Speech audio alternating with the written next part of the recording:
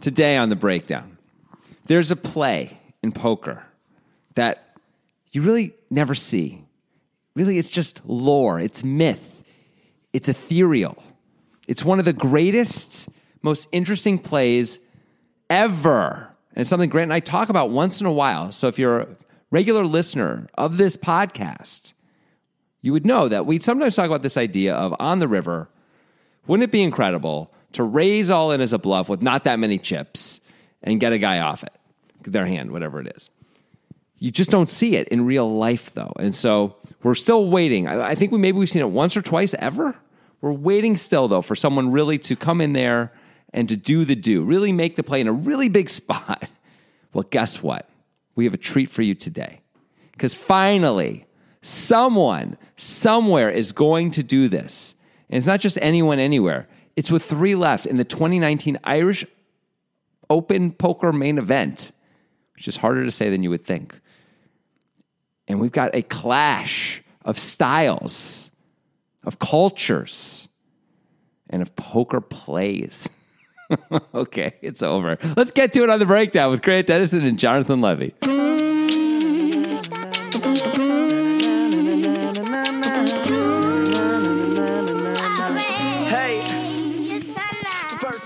Okay. A clash of styles and cultures. So I decided to spoil that one a little bit because it's so cool, and I wanted to set up everyone to understand. Also, another thing happens that we often talk about, which I'll talk about when we get to it. Yeah, that we've never actually seen happen. Really? Sometimes. Oh, I think I know what you mean. Yeah, but we'll get to it in a while, though. Yeah, it's going to be a while. Make sure to stay tuned, or else you won't hear that shit. But it's important. There's this hand is really exciting. Yes, it is. It's like it's the cheddar to my cheese. You know what I'm saying? It's the cheddar to my Swiss cheese. What? That doesn't make any sense at all. It's the Swiss to my provolone. Nope. It's still the provolone confusing. to my salami. That's better. That's better. Yeah. It's the cheddar to my cheese. And see, when you're me and you talk, people understand you, Grant. When you're me and you talk. Normal way to start a sentence. Yeah, I'm explaining things. They may understand you, and they may also say, "Oh, I understood that. That was a negative experience for me." People get the cheddar to my cheese thing. They're like, "Yeah, cheddar to my cheese. I'm going to use that." We might see that, like in a cool Biden's first State of the Union, perhaps. I was putting it more like in one of the new hip hop, six Tech 9 or whatever, release. I mean, drops. Well, the thing is that it's so cross cultural and so everywhere that it could be in both. Yeah, you know what? That's what could happen. It could be in both. Now that you say that, that's a good point. Yeah, Little Dicky and fucking Little Dicky. That's a pretty obscure reference. I guess maybe. I know who that is. Yeah, So. some listeners know who Little Dicky is. Although I haven't thought about that show for a year. I never saw that show. Year and a half. Oh, it's like kind of good at times. But mostly it's just weird. Yeah, it looked like not my cup of tea, but he's a funny rapper. Yeah. If you don't know who he is, guys. And he does have a few quality things for sure. Like if you search him out on YouTube, that's like worth watching. Even if I'm not like a fan of rap, but man, it's good. And Lil Dicky. It's an incredible name. It is. And it's like very, it's supposed to mean something. Anyway, moving along. This is the Irish Open. What's the buy-in on this puppy? I don't remember, but I know they're playing for a lot of money at this point. Like third place is something like $140K, and first is 300 and some. Is that right? Something like that? I will break it all down for you right now. The buy-in is actually only 1,100 euros. Okay, so this is a huge ROI. Yes, first place is 300,000 euro, $338,000. There's only 3 left, so they've currently locked up 125,000 euro. So there's a lot more to win. Second place, 190,000 euros. So 75,000 euro jump right now, and then another 110 from second to first. That makes this all the more surprising that we see what we see here. I mean, it's an $1,100 event. Yeah. And these guys, I'm pretty sure, based on Hendon Mob and a few other context clues as well, are likely not pros. Right. The participants of this hand, these are their biggest scores. Yes, by a significant amount. Yeah. Like for both of them, their Hendon mobs, 2/3 of their Hendon mob is the scores from this event for the two guys. By the way, there were some poker royalty who played this as well, because this was the Irish Open, yes, the main event. Max Silver finished 7th in this event. This is probably an event that Max Silver is fucking licking his chops to play every year. I think so. If he lives geographically close to that, which I suppose he does because he's British, right? Yeah, he's British. Yeah. I'm sure he just gets on Ryanair and gets on over Takes the Channel to France and then flies. That's the smart way to do it. Yeah. Max Silver gone, but not forgotten. What? He's no longer he busted in 7th. Oh, okay. But we're still talking about him. So is there any other poker royalties or just Max Silver? Well, there's a guy who I from the final table photo, I was like, I kind of recognize him. And is David Crilly a guy who was a famous I have no idea. Player? Never heard of him. The other guys at the table, I definitely don't recognize their names. So I think it's probably David Crilly, who's Irish. But it's unclear. No one else made the final table anyway who was poker royalty. Max Silver did go on to win the High Roller event. For €45,000. So was it like a 10K buy-in then, or a 5K buy-in? I think it was a 5K buy-in. I don't know. That's too much. You're all over me here, man. The Irish Open's probably a fun little thing, and I'm sure if we lived closer to it, we'd play it every time. I would definitely play it. I would play it just for the accents, quite frankly. Yeah, Irish people have awesome accents. I just want to hear them talk more because. So we're doing this as a video as well, and you guys should watch the video just to hear the commentators. They are amazing. I immediately was, doing my best to doing impersonations of them immediately because it was so great. And you got to listen to these guys talk. I thought you might call for sure. That's not what that's like. That's like chimney sweep British. Yeah, I got to hear it again. But the point is, it's delightful. The Irish are delightful people. A lot of potatoes sometimes not so much, but delightful people. Don't talk about the times when there aren't so many potatoes. Yeah. That's a sore subject. Yeah, it's understandable. Yeah. I used to have a real problem with the Irish, and they used to have a real problem with me, but we found common ground eventually. Like all of Ireland and Jonathan Levy were in a feud? Yeah, basically. Well, what happened? I called them out for a few things that I feel were, needed to be said, It was cringe, for them. So you were in a war with the Irish? I was like, Ireland, we are not friends. Stop tagging me on Instagram. The official Ireland Instagram account's always like tagging Jonathan Levy in random photos. So anyway, there was some heated words back and forth on various forms of social media. But then we found common ground eventually and our mutual hatred of Italians. Okay, good. So everything's fine now. Oh, that's perfect. Yeah. I'm a quarter Italian. Yeah. So, well, our mutual hatred of a quarter of you was a big part of that. Of the Italians. I can feel the hatred, and it feels like it's based in like a kind of bigoted, horrible place. Yeah, I was afraid you were going to go there. Yeah. Well, what can you say to that? What can you say to that? You've kind of set it up so that you're kind of fucked on this one. But now I'm like shut down now because anywhere I go, it's just gonna. I'm hoisting myself. This is exactly what we wanted by the petard. Me and the listeners. And really, let's be honest, the Irish, because they were never on my side. They're not over that shit. That shit you pulled in '98. You think they're over that? I know they're not over it. Yeah. Of course they're not.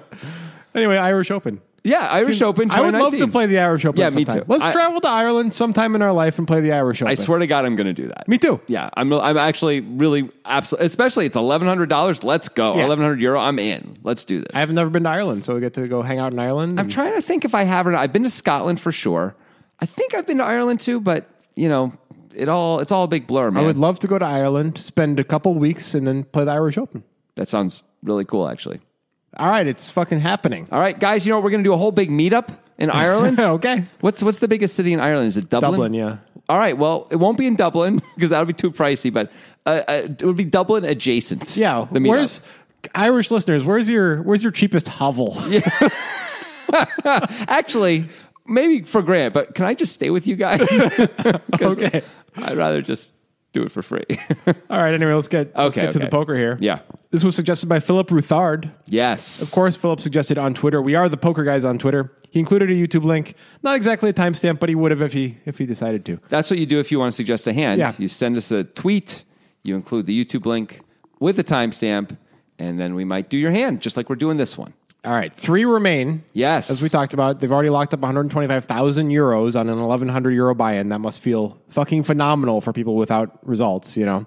Yeah, it must For be anybody, but really, really nice. But especially special if you don't really have any tournament Oh success. my God. I remember the first time I ever was like, there were 3 of us left, and I had locked up $2,700, and the most I'd ever won in a tournament, I think, was $500. And I was already like, I can't believe this. You know, we were playing for $12K for first. And happily I won that, which was nice too. But I still remember that. That was like 2006. And it was just like such a thrill. It is. Going deep in tournaments is the best feeling in poker. Yeah, it's probably true. Can't beat it. Yeah. I mean, it's a bad feeling to get anything but first. Yep. Probably not really true, although 20 Miles might disagree. Yeah. But like, I feel like if I got third in the main event, I wouldn't feel shitty for too long. It's like, yeah, I just made $3.5 million. Not for or too long. Yeah. But winning the main event is really different than finishing second or third, not just money-wise now, but in terms of, stature for the rest of your life. Like, you're either the main event champ or you're not, ultimately, right? That's true. So... Although apparently the pressure of that weighed so much on Scott Blumstein, it led him to make a weird play the next year. Yeah, apparently. That's true. But but he has the rest of his life to get over that too, and still be the main event champ. He is the main event champ. Yeah, good for him. These guys are not, but they are playing in the Irish Open. One of them might be the Irish Open champ by the end of the day. In theory, they have a 2/3 chance of it. In theory, right? Because probably more because they account for more than 2/3 of the chips. Yes, they do. 3 remain. It's $200K, $400K. Thomas Gallagher is going to be one of our participants. He's got 12 million. The third player in the hand who does not participate in the big blind also has 12 million. Okay. So this is kind of crucial to the hand, I think. Thomas is on the button. He's going to open with King of Spades, 8 of Diamonds to 1 million. Fine. Obviously. Sure. Whatever. Then in the small blind, we have a guy whose given name is Weiji Zhang, but they keep calling him Jervy. So in the thing, and we're going to call him Jervy. He's Irish. Yes. Even though he's clearly, of Asian descent. Yes. And maybe that's like his, just what he's called because the Irish would struggle can't pronounce his name or something. like it's, so he didn't, I don't really know. But either way, we're calling him Jervy. Jervy, that's what they call him on the broadcast. We're going to call him Jervy. That's great for everybody. Jervy's in the small blind. He's got 29 million. So he's the overwhelming chip leader out of the 3 remaining players. Apparently has been the chip leader for the entire final table and kind of dominating. He's in the small blind with Jack of Hearts, 10 of clubs, and decides to call. I feel a little icky about that. Yeah. What do you feel? I don't like it at all. You think it's a 3-bet or a fold? Yeah, absolutely. Especially in this spot. This is. It almost doesn't matter where our cards are, by the way. The button opens. If he's opening a lot on the button, they both have 12 million. There's 3 left. No one has a Hendon. Yeah, 3-bet a lot, especially a hand like this. They're just going to fold everything. Well, here's the thing that I'm thinking. Yeah. Based on other things we know, it's possible that Thomas is just incredibly aggressive, the guy on the button who opened, and might just be like a fuck it 3-bet shove or 4-bet shove guy a lot of the time. He's like, I don't believe you. I'm all in. Yeah. Like maybe Jervy has seen this and decided Jack 10 is too good to fold, but he thinks he's getting shoved on far too often to make it profitable to 3-bet. I don't like it though. And that may be true. Then I'd rather fold than call personally. If you think you have a skill advantage even with Jack 10, we're going to be out of position. I can get my mind around it. Now, I know Jervy doesn't have these huge results or anything. Neither do I necessarily, but there are many spots where I feel like I have a clear skill edge. Well, I will definitely make this play. Yeah. I will definitely call with Jack 10 out of the small But blind. won't you do it when you're deeper than this? I think if 30 blinds effective is enough. You do? I've done it many times. From the small blind? Yeah. Okay. It depends on the big blind too. Is it like a really good player who's going to come in all the time or somebody who's extra squeezy? But there's a scenario that like this that happens all the time in events of around this buy-in where I feel very comfortable flatting out of the small blind. With Jack 10 off? Yeah. Okay. When I perceive myself to have an extreme skill edge, which maybe Jervy does. I mean, you have to have an extreme skill edge. Okay, but you know the tournaments I'm talking about. I think I do. Yeah. So you think I shouldn't be doing that? You think I'm surprised you're doing it Yeah. at 30 blinds effective. Like, I'm surprised you're doing that as opposed to 3-betting or folding. It has to be a very specific scenario, right? There's like, if you see the video, you'll see Thomas. I know guys who look like Thomas who are a definite 4-bet, fuck you, I'm all in type of guy. Yeah. Like, kind of an aggressive player, although randomly, right?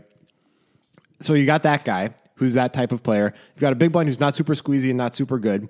You have a clear skill edge. You have a hand that plays fine post flop. It's plus EV to call. Like, that's been my experience. I got to tell you, I hear you. Even with the fuck you player on the button, when they both have 12 million, him and the other guy, and the money is what it is, a lot of the times they're going to fold anyway. I'm not maybe they're going to 4-bet you sometimes too as a fuck you, but they're also going to fold a lot. They just are. I'm saying it's a very specific type of player that we're thinking about. Like, I don't know that Thomas is this guy. Future actions make me believe he might be a fuck you guy. Yeah. So maybe Jervy has picked up on that, recognizes that 3-betting is just not an option because of that. Right. And he's like, this I want to play hands against this guy though. He's going to put a lot of chips in. Yeah.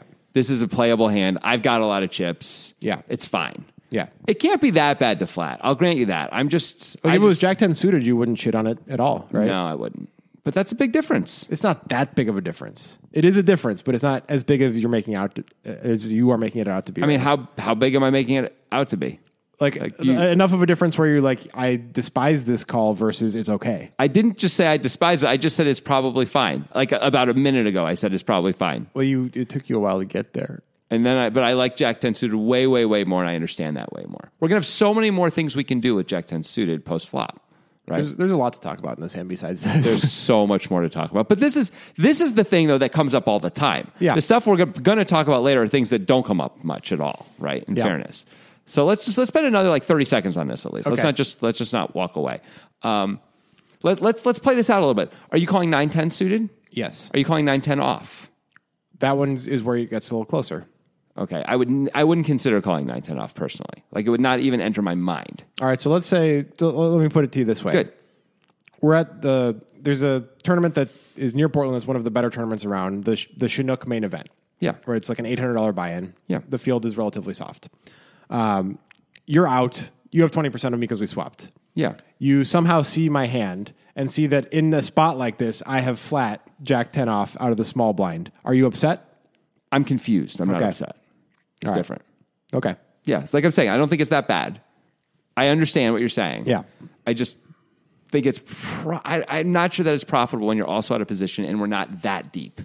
That's all. And we have ICM opportunities here to push people around. I think there's a couple things going on here. Okay. And I'm going to elaborate on one of them. And that is that one is that you have not played live poker for a very long time due to the pandemic. Neither have I. For sure. But I think historically it seems to me that you more quickly forget what live poker is like true. than I do. I often, when Grant and I are playing in a tournament, I would say 90% of the time when we play in a tournament, especially if I haven't played in a while, I text Grant within the first hour. I'm like, I can't believe how bad these people are. Yeah. Like I'm shocked at the plays that they make. That is fair. Yeah. Like shocked. Like that did not just fucking happen right now with that guy. And then that guy called and then that guy called with those hands at this spot. Are you kidding me? That happens, I would say almost every time. So that is fair. Like I don't think you, because we've been living in theory land for 14 months, just talking poker all the time, but not playing any, especially live poker. Like, believe me, when you're in this spot and it's 30 blinds effective, it feels natural as shit to flat with a hand like this. Like, it is correct. You've been there all day. You understand the dynamics. It is fucking right. Like, okay. I'm going to the extreme on this to defend it, and I actually don't think, in general, it's something that you should always be doing. But I can see the scenario where it makes total sense to me, and that's what I'm trying to get at. Yeah, okay. You on board? I'm on board enough. How about that? Yeah. In general, like if you're a table with Alex Foxen and Justin Bonomo, never fucking do this. Yeah. Like it's a horrible idea. It has to be the specific scenario that I'm outlining here. Anyway, Jervy, I'm guessing believes he has a skill edge. Sure. Or he sees Jack 10. He's like, hey, that's a playable hand. Who cares what my position is? I don't know. I call. Okay, well, that's also possible. That'll be different reasons. Yeah. But yes, it is also possible. All right, so he's going to call. He's got 29 million. Okay. Massive chip leader. Big blind folds. Yep. 2.8 million in the pot. We've got King 8 off for Thomas Gallagher. We've got Jack 10 off for Jervy. And we've got Nitrogen Sports in your heart and your mind. Win the hearts and minds, Jonathan. Is there really a difference, though? Does the heart think? Does the mind feel? See what I'm asking here? Fuck. Just give me like 10 minutes of silence. We'll wait. To think about this. We'll wait. Don't cut any of this out, okay, Jimmy? All right. But maybe while I'm thinking, I'll also say out loud what I'm thinking. Yeah, sure.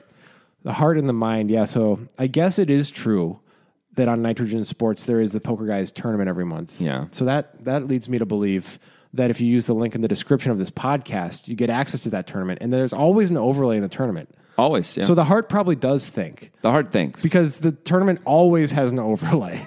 Like, it's guaranteed. It's a great deal. It is. It's amazing. So does the mind feel? Well, we have to ask ourselves then, does Nitrogen Sports offer sports betting? Well, of course it does. They do, yeah. That feels good. And where am I feeling that from? In your brain, It might be because they also have casino games. It might be because I get my Bitcoin out in 90 minutes when I withdraw it from that.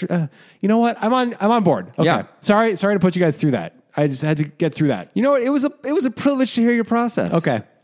Yeah. Nitrogen Sports, get you some poker, you know? Get you some poker. Nitrogen Sports. It's a different way to do an ad. Yeah, it's a new way to do an ad. All right. You're welcome. Jack of Hearts, 10 of clubs for Jervy in the small blind. Thomas Gallagher with King of Spades, 8 of diamonds on the button, and the effective stack with 11 million remaining. 2.8 million in the pot. Flop is 10 of spades, 7 of spades, 9 of diamonds. A little something for everybody. Yes, sir. Pair and a gut shot for Jervy, top pair and a gut shot. And Thomas has an open ender. And it goes check, check. Yeah, what the hell? I get the first check. For sure. Why is Thomas checking? Can this be defended?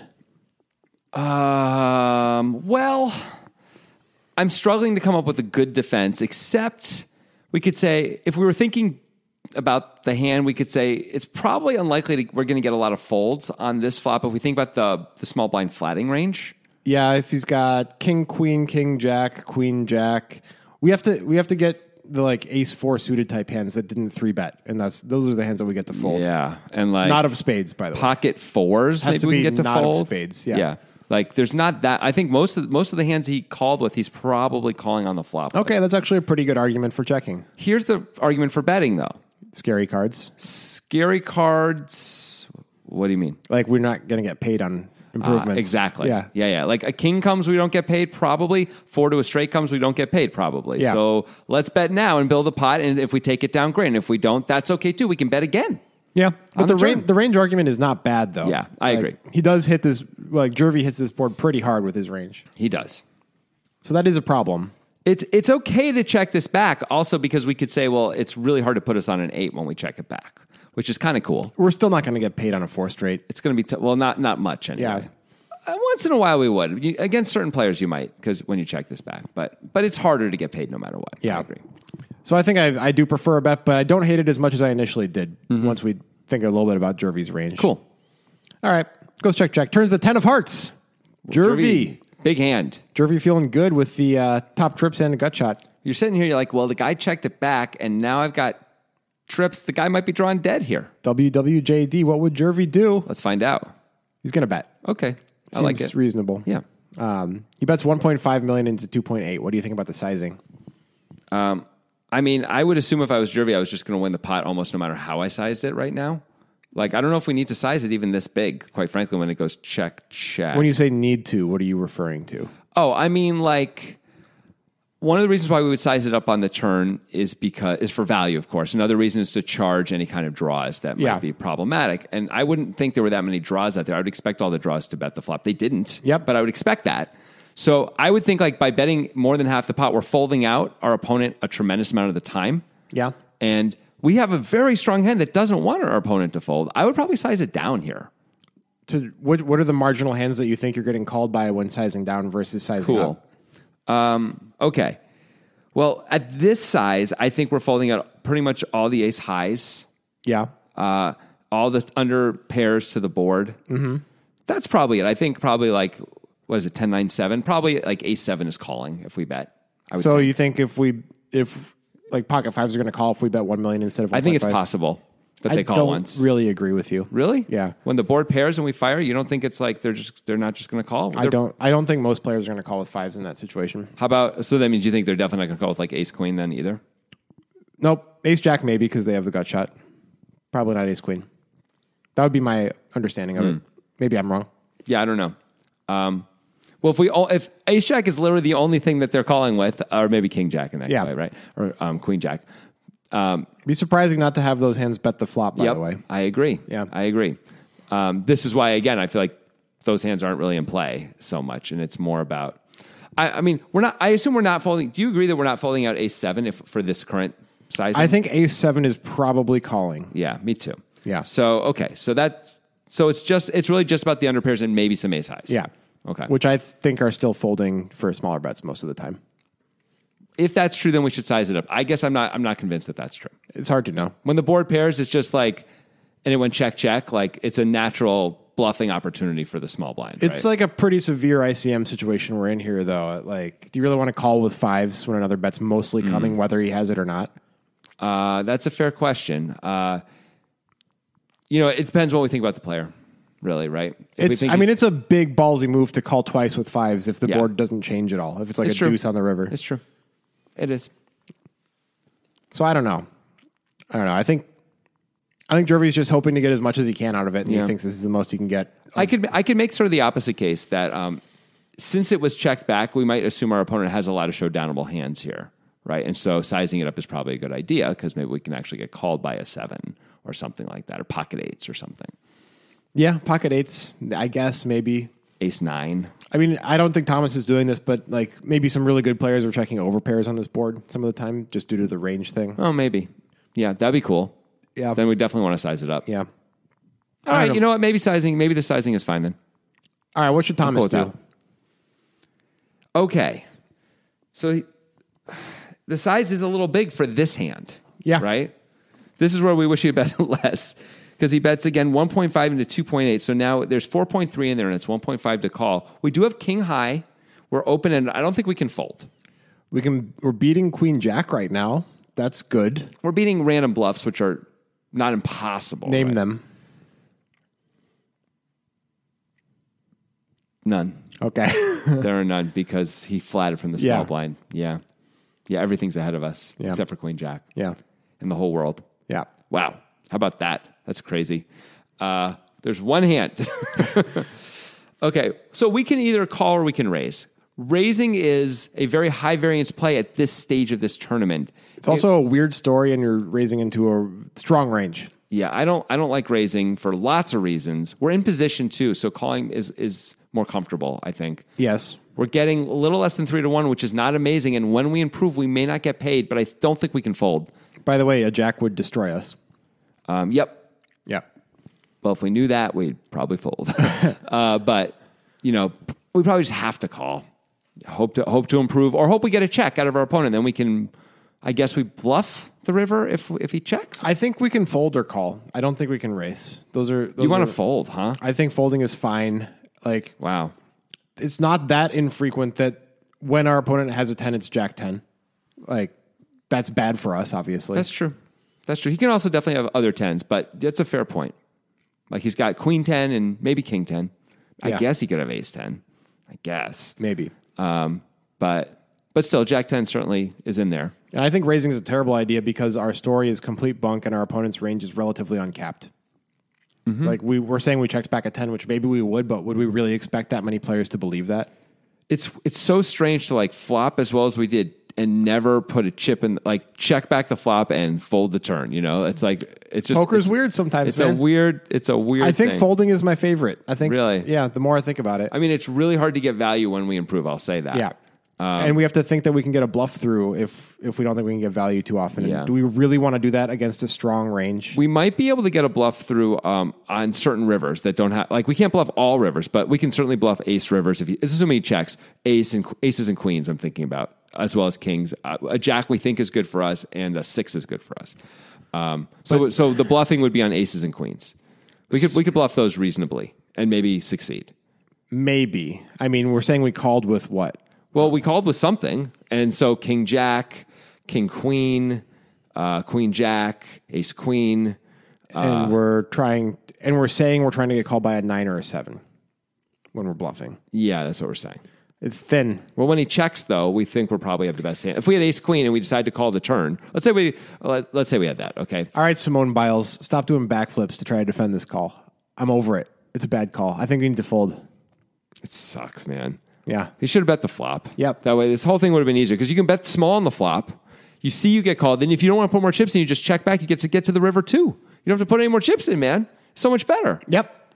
That's what being position's all about. Betting the flop would have been better. I think now that we're here, I know it's strange and it's like a weird pride thing, but I think we have to fold. If the 10 didn't pair, it's different, but the 10 did pair. 10 did pair. That's bad. And jack 10 is part of his range. Yeah. Yeah. That is true. That is true. And if he can have 10-9 suited, which we have to believe he can have that. Yeah. That's also bad. We could be drawing dead, yeah. Yeah. He maybe could have 7s full. Who knows? Yeah. Not completely impossible. Right. So yeah, let's fold. Yeah, we probably should fold. We bet the flop so we don't have to be in the spot, I think. So going back to the flop, because we were like, oh, you know what? We understand why we might check with the range. But because of the situation this now sets up, and we're short enough that if he leads the turn, we often just have to fold. We should mostly be betting this flop, I think, because with this hand. I don't know if I agree with that. I don't think those two things necessarily have to go together. Like, there can be hands where the optimal way to play them is passively the entire way and fold, even though you have equity against some of his range. And that this could be one of those spots. I just feel like this hand plays so much easier and more straightforwardly to bet the flop. Like, you get to make so much more clear decisions. Of course, that's true. Yeah. But also, all of the points we made on the flop still holds. Yeah, no, they and do. It is a real problem. Yeah. As far as trying to get him to fold any part of the range. So it's possible that the best way to play this hand is to not try to fold out that likely strong range on the flop and not call against too strong of a range on the turn. Like, it's fine. Where it's we over. don't have much, and when we improve it, We put in $1 million with a hand that we were supposed to put in $1 million with pre-flop. Yeah. And then we did the right thing post-flop and we put no more chips in. Yeah. Like, that's fine. Okay. Why not? Guess what? What? He's not going to fold. No, of course not. He's going to call. Yeah. Thomas calls. Yes. And you're excited why? Well, because otherwise we'd be done with the podcast. Oh, yeah. already. You didn't know what was going to happen. I gave a whole spoiler thing at the beginning about like this incredible play. It's the in guy lore, just it's in folds myth. the turn. and we trolled the listeners. We are literally getting to the mythical play. It is coming. It's coming. It's very exciting. 5.8 million now inhabit the pot. Whoa, I like that. Thomas retains 10 million in his stack. I'm speaking differently now for some reason. Cool. The river's the 3 of diamonds. Pretty much never changes anything. It's hard to imagine somebody having pocket threes. Yes, it is. All right. To go for value as Jervy, I would say probably, although I don't know if we can expect to get called that often. It is tough to get called, but what are we doing if we're not going for value? Like, Checking we got called, and hoping he bluffs with something. We got called on the turn. He's probably going to check it back. Yeah. I think we should bet. Also, we have a very strong hand, and it'd be great to get called. Maybe Thomas plays this flop passively all the time with hands like pocket eights, and we'll consider calling. Maybe he just has a 9. He decided to check it back, and now he's like in call mode. And I don't know depending if he has ace 9, maybe he feels he can bet the river. But if any other 9, he feels he can't. Yeah, I think a 9 is a good hand to target. Yeah. Jervy goes big. He bets 5.5 million into 5.8. That's a surprisingly that big feels amount. too big I against don't like that. Thomas's range here. Yeah, I think we should bet pretty small. We bet 1.5 on the turn. Maybe bet like 2.1 on the river. Yeah. Like, don't worry, little rabbit. It's okay. Have a pellet, Like, you're going to still live after this. You know, your life is not on the line here. Yeah. You can call this. It's okay. Yeah, I like that bet much more. I agree. Jervy doesn't.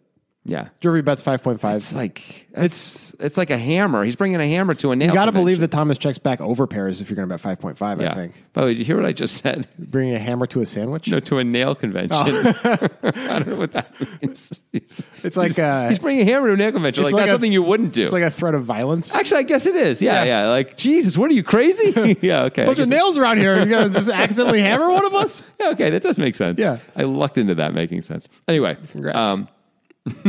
Yeah, this is just a really, really big bet, and it's going to scare off most of the hands that aren't going to, unless he's like a crazy hero guy too, which he might be. Yeah. It's not impossible. So those of you who have listened to the podcast for a while probably know what's going to happen here. Yeah, you should know. Thomas with 10 million total, 5.5 million.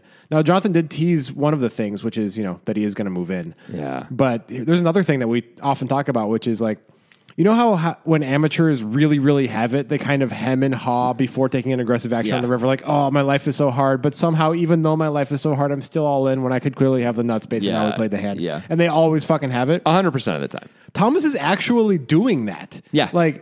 And he's not thinking about calling. He's actually hemming and hawing like he's an amateur who has the nuts. And then he fucking moves in.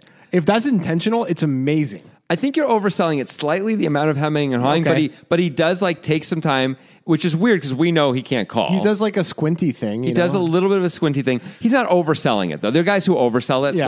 which people who haven't seen this may be thinking that's what you're talking about. He definitely doesn't oversell it. He just takes a while and it looks like he's really thinking, considering, and looks like he's not thrilled about the situation, and then goes all in, which feels like double strong. It does. Which is cool. It is. All right. Can you possibly call as Jervy? It's 4.5 million. 4.5 million more. To win like 1,000 million billion trillion, Almost 1,000 million billion. I mean, 1,000 million is a billion, but still.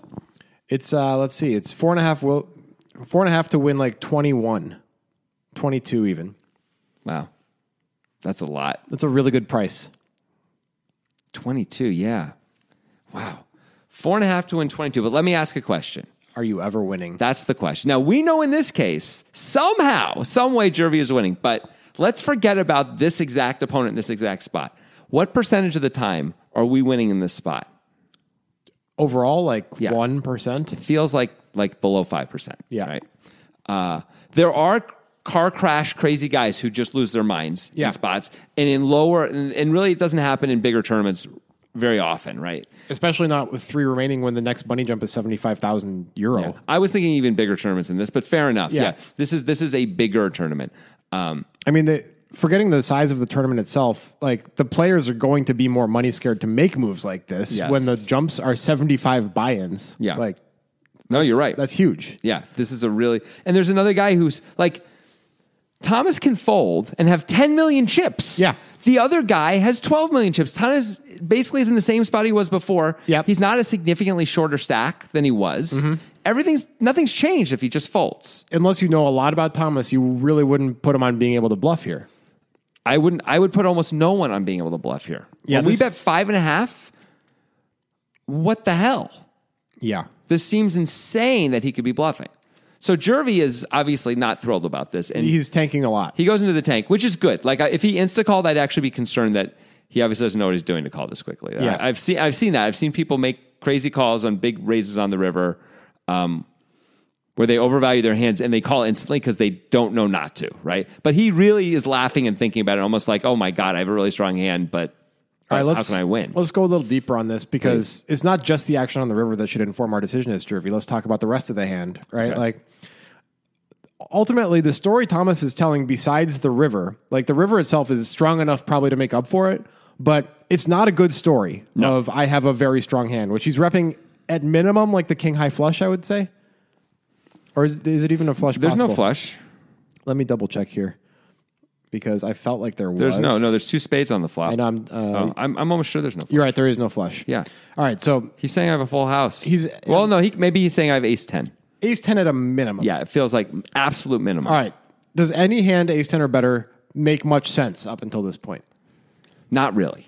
Mostly because of the flop check, right? Right, because the board is like kind of straighty and wet a bit. It's a bit connected, and you would expect against the small blinds range that you would just be betting. So unless you're making a board-based check and you're like, well, I have pocket 7s, but I always check this board or nearly always check it. I just don't imagine Thomas is that guy. Me either. And I think a lot of people aren't that guy with 3 left in these events. Yeah. You know, they're like, I'm not going to have my set I'm going to at least charge him to beat me and knock me out of this fucking tournament. Right. You know? So to summarize the thought here, like if Thomas had ace 10, 10-9, 10-7, 7-7, 9-9, you'd really expect bets on the flop. I would really expect them. So that leads me to think like, okay, maybe there could be a bluff here because what the hell? How did he not bet the flop? Jack 8, maybe he feels he doesn't have to bet because it's a straight and it's safer. Maybe. Okay, we're not beating that anyway. Right. But I'm saying that's like something that I can come up with that maybe that we're losing to. Yeah. That maybe he could play that way as opposed to like these other hands where I'm less inclined to believe. Yeah, you're right. Is he opening Jack 8? Probably. He opened King 8, so Jack 8 suited definitely. Jack 8 suited, okay. But that's only 4 combos. But 3 from our perspective, but yeah. Oh, right, because we have a Jack in our hand. Okay. Yeah, I assume he has those at least. Those. Maybe he's got all the Jack 8s. He might. He really might. Maybe he'd play Jack 8 like that. He's like, oh, I'm impervious. Like, what can happen to me? We're 3-handed here. Of course I can check this and try and... Jack 8 makes the most sense out of all of those potential hands, but I'd still expect not convinced that he's not going to bet when there's 2 spades and our opponent can have 2 pair or a set or something. I agree completely. The board is still wet enough. And I don't know that Thomas is thinking about this, but of course, as you always like to say, when you flop a straight, you should play it fast because you can improve and you're not blocking much, right? You're not really blocking anything except straights. Yeah. So like, oh my God, what a great time to bet. So I still think he's betting the straights also. So I don't know that he'd play any strong hands like this. So is that enough to outweigh the intense strength of this river play? I don't know that it is, honestly. Against most players, I don't think it is. Against most players, it's like, oh, he has pocket 9s anyway. Even though I said all that, he still has pocket 9s. And they always do. Yeah. So I don't know that it is enough. Now, we're getting a great price. So if we start to think there's something that might be wonky, we can start to maybe talk ourselves into a little more. We're at least allowed to think about it. We do block full houses with a 10. You know, that's good. That is really good. Having a 10 is the best bluff catcher here. Yeah, that's true. That's true. Jack 10 is actually the best bluff catcher because we block Jack 8 also. You know, I also wonder this. If if we know that Thomas is not the kind of guy who actually is going to shove ace 10, now that the money is where it is, that he's going to be more careful with a hand like that. I don't know if I would shove ace 10. I don't think I would either. I'm not. When he bets pot, I would probably just call. Yeah. Probably just call. It's like, boy, the worst thing in the world is to go all in and hear him snap call. Yeah. I think I always beat. Actually, I'm almost sure I would just call. You'd be worried about folding out worse tens anyway. Even if and you block the tens. Yeah. Probably just call. Yeah. It's a huge pot to win. You got a massive, you had 50%, more than 50%. So if you're here with Jack 8, are you actually moving in with Jack 8? That's a good question. We don't block a 10 anymore. Yeah. We almost always have the best hand with Jack 8. Almost, but Jervy's done nothing to indicate that he doesn't have a full house. He bet big and then he bet huge. I'm not sure. I guess it would come back to if I have any thoughts about Jervy at all here. I might feel like I have to move in. I might feel like it's just a little too good, and I don't block, and I unblock the tens. Yeah. Here. And I feel like if he has trip tens, he may have to call me. If he has like king 10 here, he may just have to call, and I'd hate to not. I guess pick up close. The chips. Jack 8's close. I would sit there and wonder, can he? Some players are going to fold king 10 though because of this whole problem. So it depends on who the player is, but. It's a fair question. So if you're Jervy and you're thinking I don't know if he's moving in with ace 10, I don't know if he's moving in with Jack 8. Yeah. I think maybe he's going to be really careful in this spot with his value, Yeah. So it means only a super strong value, full houses and better. Yeah. And maybe the good full houses. If he has pocket sevens, that's only one pip up from Jack 8. Yep. Let's ask that question. It's losing to 10-9. Right. I don't know what he's doing. It's losing to 10-7.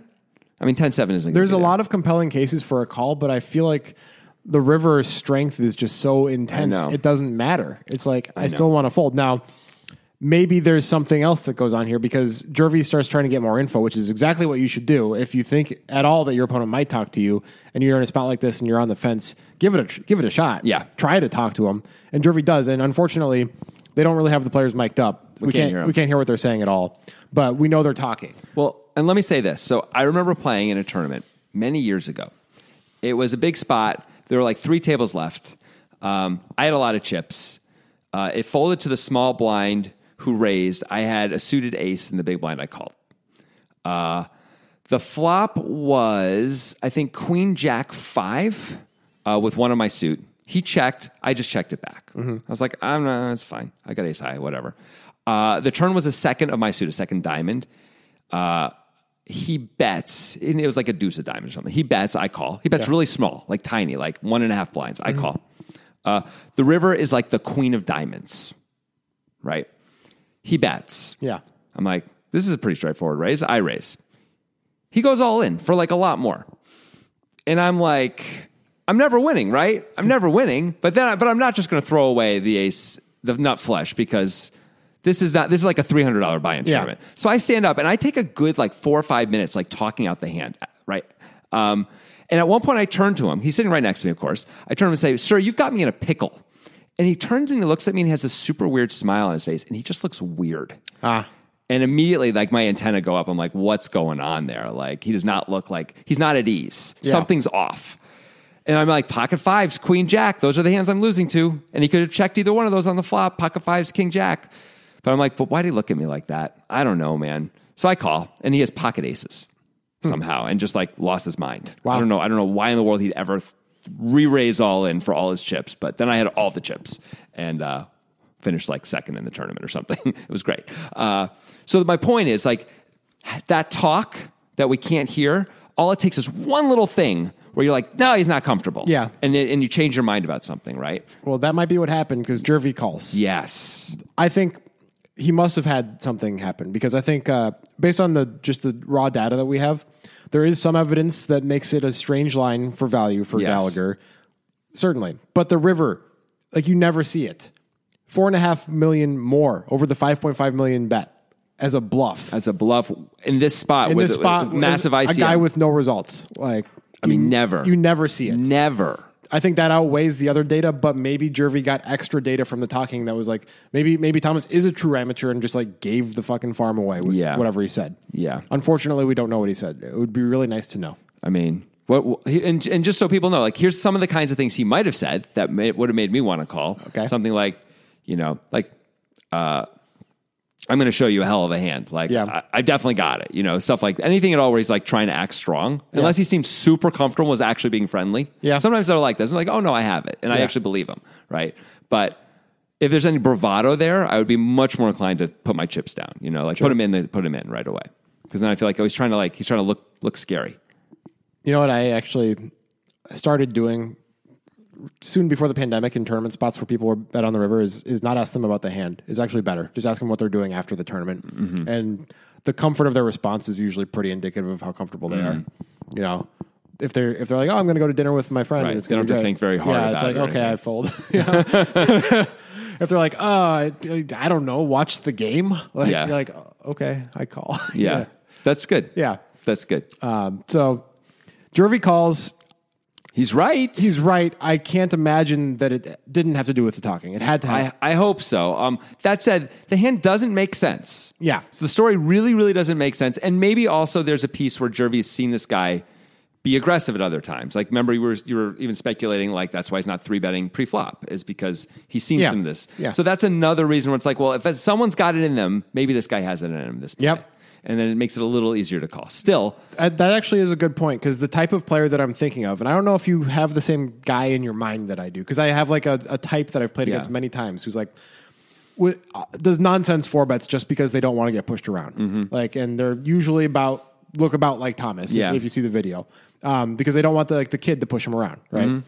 And so they do nonsense 4-bets because fuck you, but they also do that stuff post-flop. And this could be an instance of that with Thomas, because honestly, we didn't really talk about the efficacy of this play by Thomas, but it feels like a pretty bad move-in, even though it looks super cool.